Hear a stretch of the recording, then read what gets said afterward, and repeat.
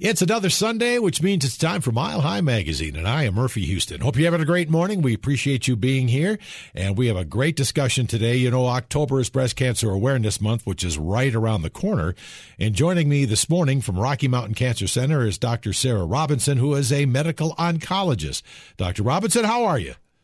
I'm doing great, Murphy. Thanks for having me. Well, thank you for what you do. And I know our topic today is male breast cancer. And as you and I were mentioning before we started recording here, is that I am a male breast cancer survivor.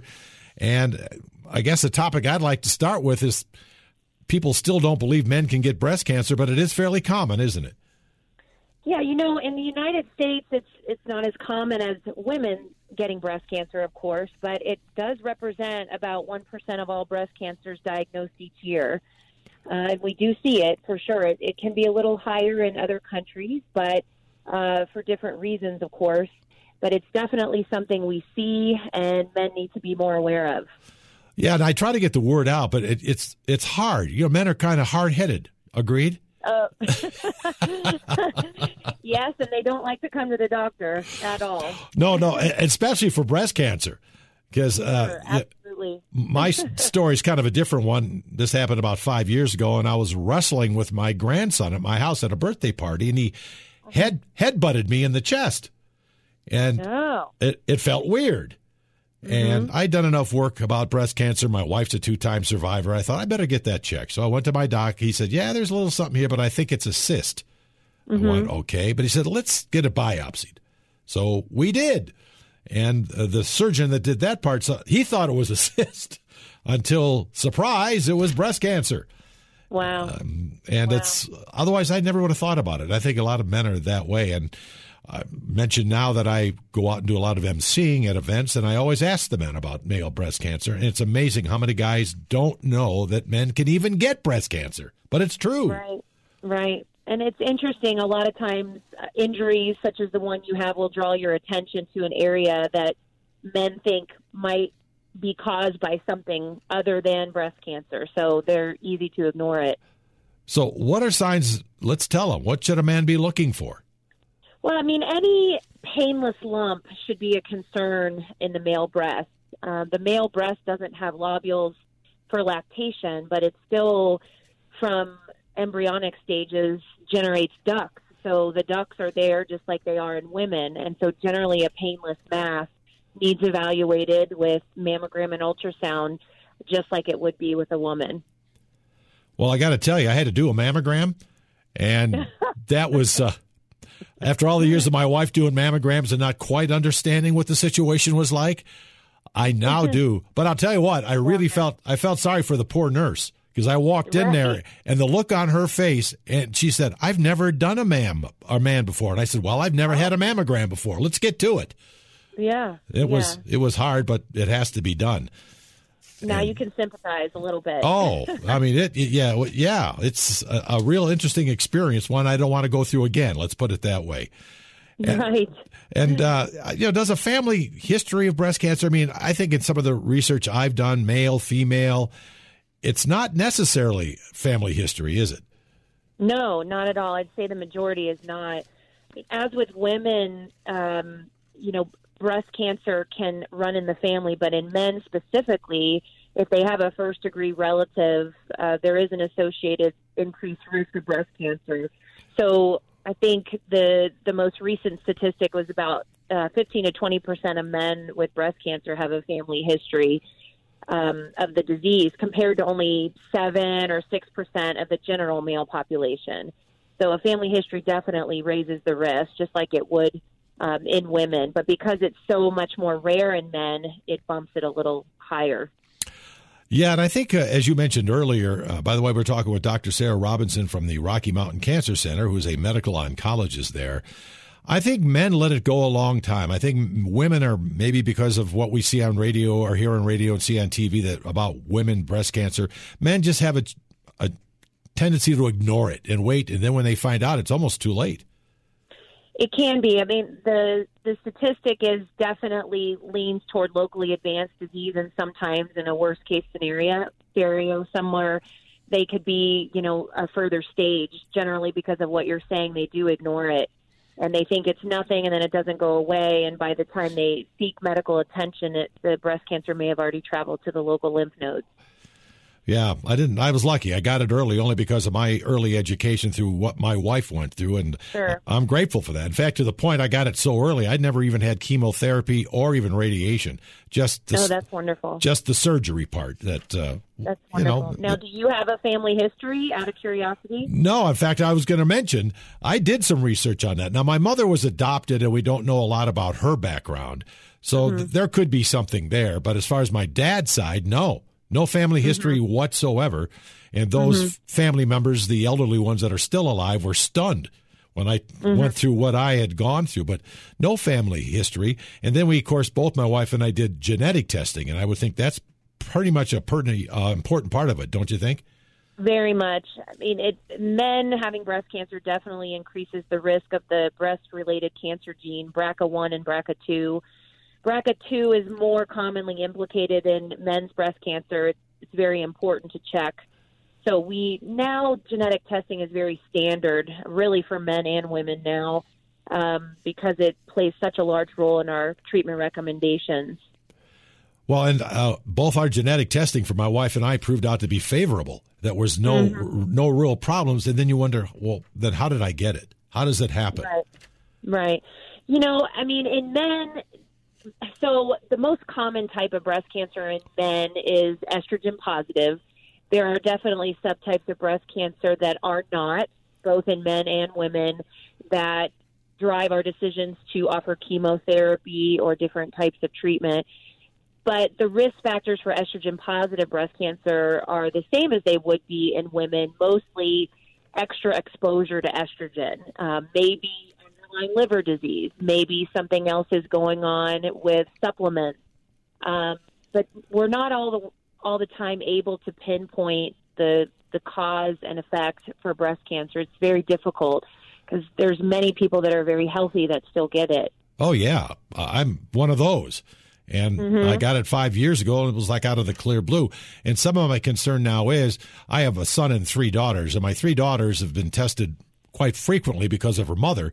But then I'm thinking, What about my son?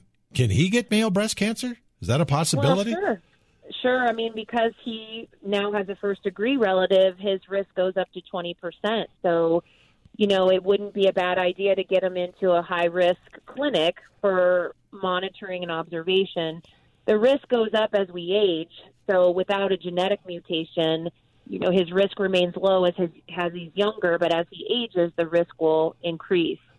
So I think it's important that all your children be followed in a high-risk clinic, given your history and your wife's history. Yeah, well, the girls are, in early on stages, because my wife first had it back in 95. It was tough to get insurance companies to allow early mammograms on younger family members, but now that's kind of eased up a little bit, it seems like. Is that true? It has. The insurance companies are more open to earlier testing now because they know if we find things early, the cost effectiveness is in their favor. So we've been very successful in getting these imaging and their doctor's visits covered now. Yeah, and that's really necessary. So a question that somebody might have sitting out there now, especially guys that are really tuned in to what we're talking about, because it's very rare there's a discussion about male-type breast cancer as opposed to female. Are the treatments different for guys as opposed to what happens to the ladies? They're really not. They're very similar. Again, it depends on the stage up front, and it depends on the subtype of breast cancer, but we treat it very similarly. If it's an estrogen-positive type of breast cancer, then we're looking at some way to block hormones. If it's not, many times chemotherapy is involved. Local strategies, of course, include surgeries, generally lumpectomies or mastectomies with evaluation of the sentinel lymph nodes, which are the lymph nodes under the armpit or the axilla. So it's not different because it's the same biology that makes those cancer cells grow. Well, it's important to be really positive. I've always learned, and I'm a real advocate of it, is early detection is so important. Agreed? Agreed. Very much so. So, I would say any painless lump that's new needs to be evaluated, and a gentleman could start with his primary care physician and they definitely know how to order mammograms and ultrasounds as a start, and then biopsy if indicated, and then we are happy to weigh in on these decisions as medical oncologists. Well, it's a real interesting process for a guy because to a most degree, it's similar to what my wife went through, because I was a real advocate when she first got cancer, the breast cancer, the first time. I was on it and studied it and asked questions. Mm-hmm. And then when I went through it, it was very similar, I thought. Mm-hmm, mm-hmm. And correct. It should be. Yeah, it is. So if there's some things you wish more men knew about breast cancer, what would that be?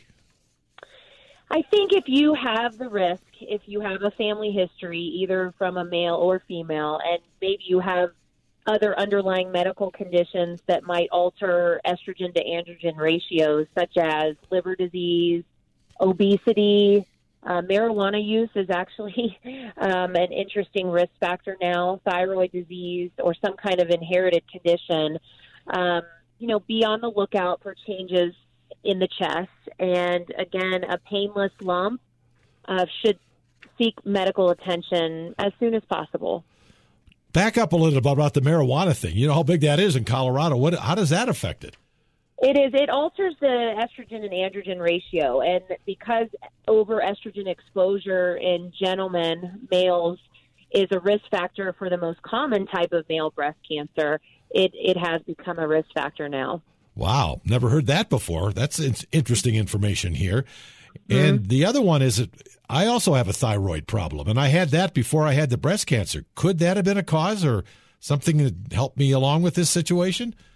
Definitely. Thyroid disease is indicated, again, in increasing that ratio of estrogen over androgen. So it could have been. But, these things are hard to put in a vacuum and study them individually. So all we know are risk factors outside of genetic inherited conditions. We can never say 100% that that's the reason, but it definitely could have increased your risk.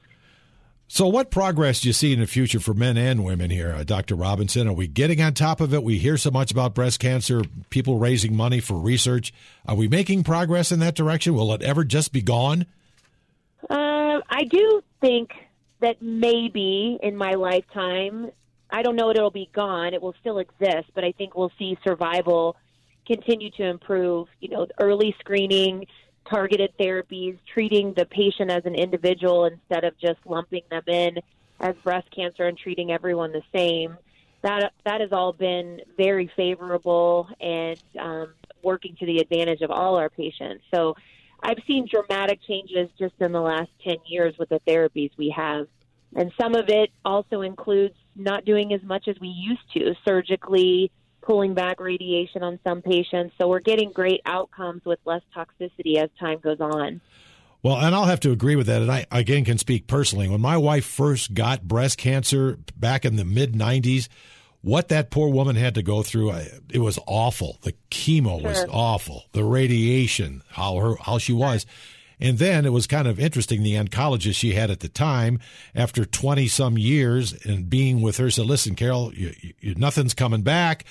I'm going to let you go. I think we're all right, but I want to do one more MRI. I always do this before I let my patients go. And they found it on the other side. Wow. I mean, It's a godlike thing. But through that process, compared to what you did in the 90s, was much easier. Totally different. Yeah. Totally different. Totally different for sure. And I've had other friends go through it. It was so different. And thank you for what you do on that. I mean, I think you guys are really on top of your game, and I love the Rocky Mountain Cancer Center. You guys are pretty spectacular over there. Well, good. We strive for excellence, and we hope that our patients maintain a great quality of life while they get the most effective therapy. Well, Dr. Sarah Robinson, thank you for your time. And men, get out there and be aware of what's going on in your life as well as perhaps your wife's life with those treatments. And, a male breast cancer exam is very similar to the women's, wouldn't you say? I would. I mean, it's just taking a feel and knowing your anatomy. And if something changes, to draw someone's attention to it. Well, thank you again, Dr. Robinson. Keep up the good work. Thank you so much for having me. I appreciate it. Yeah, anytime. And this is Murphy Houston. It's Mile High Magazine. We'll take a break and be right back.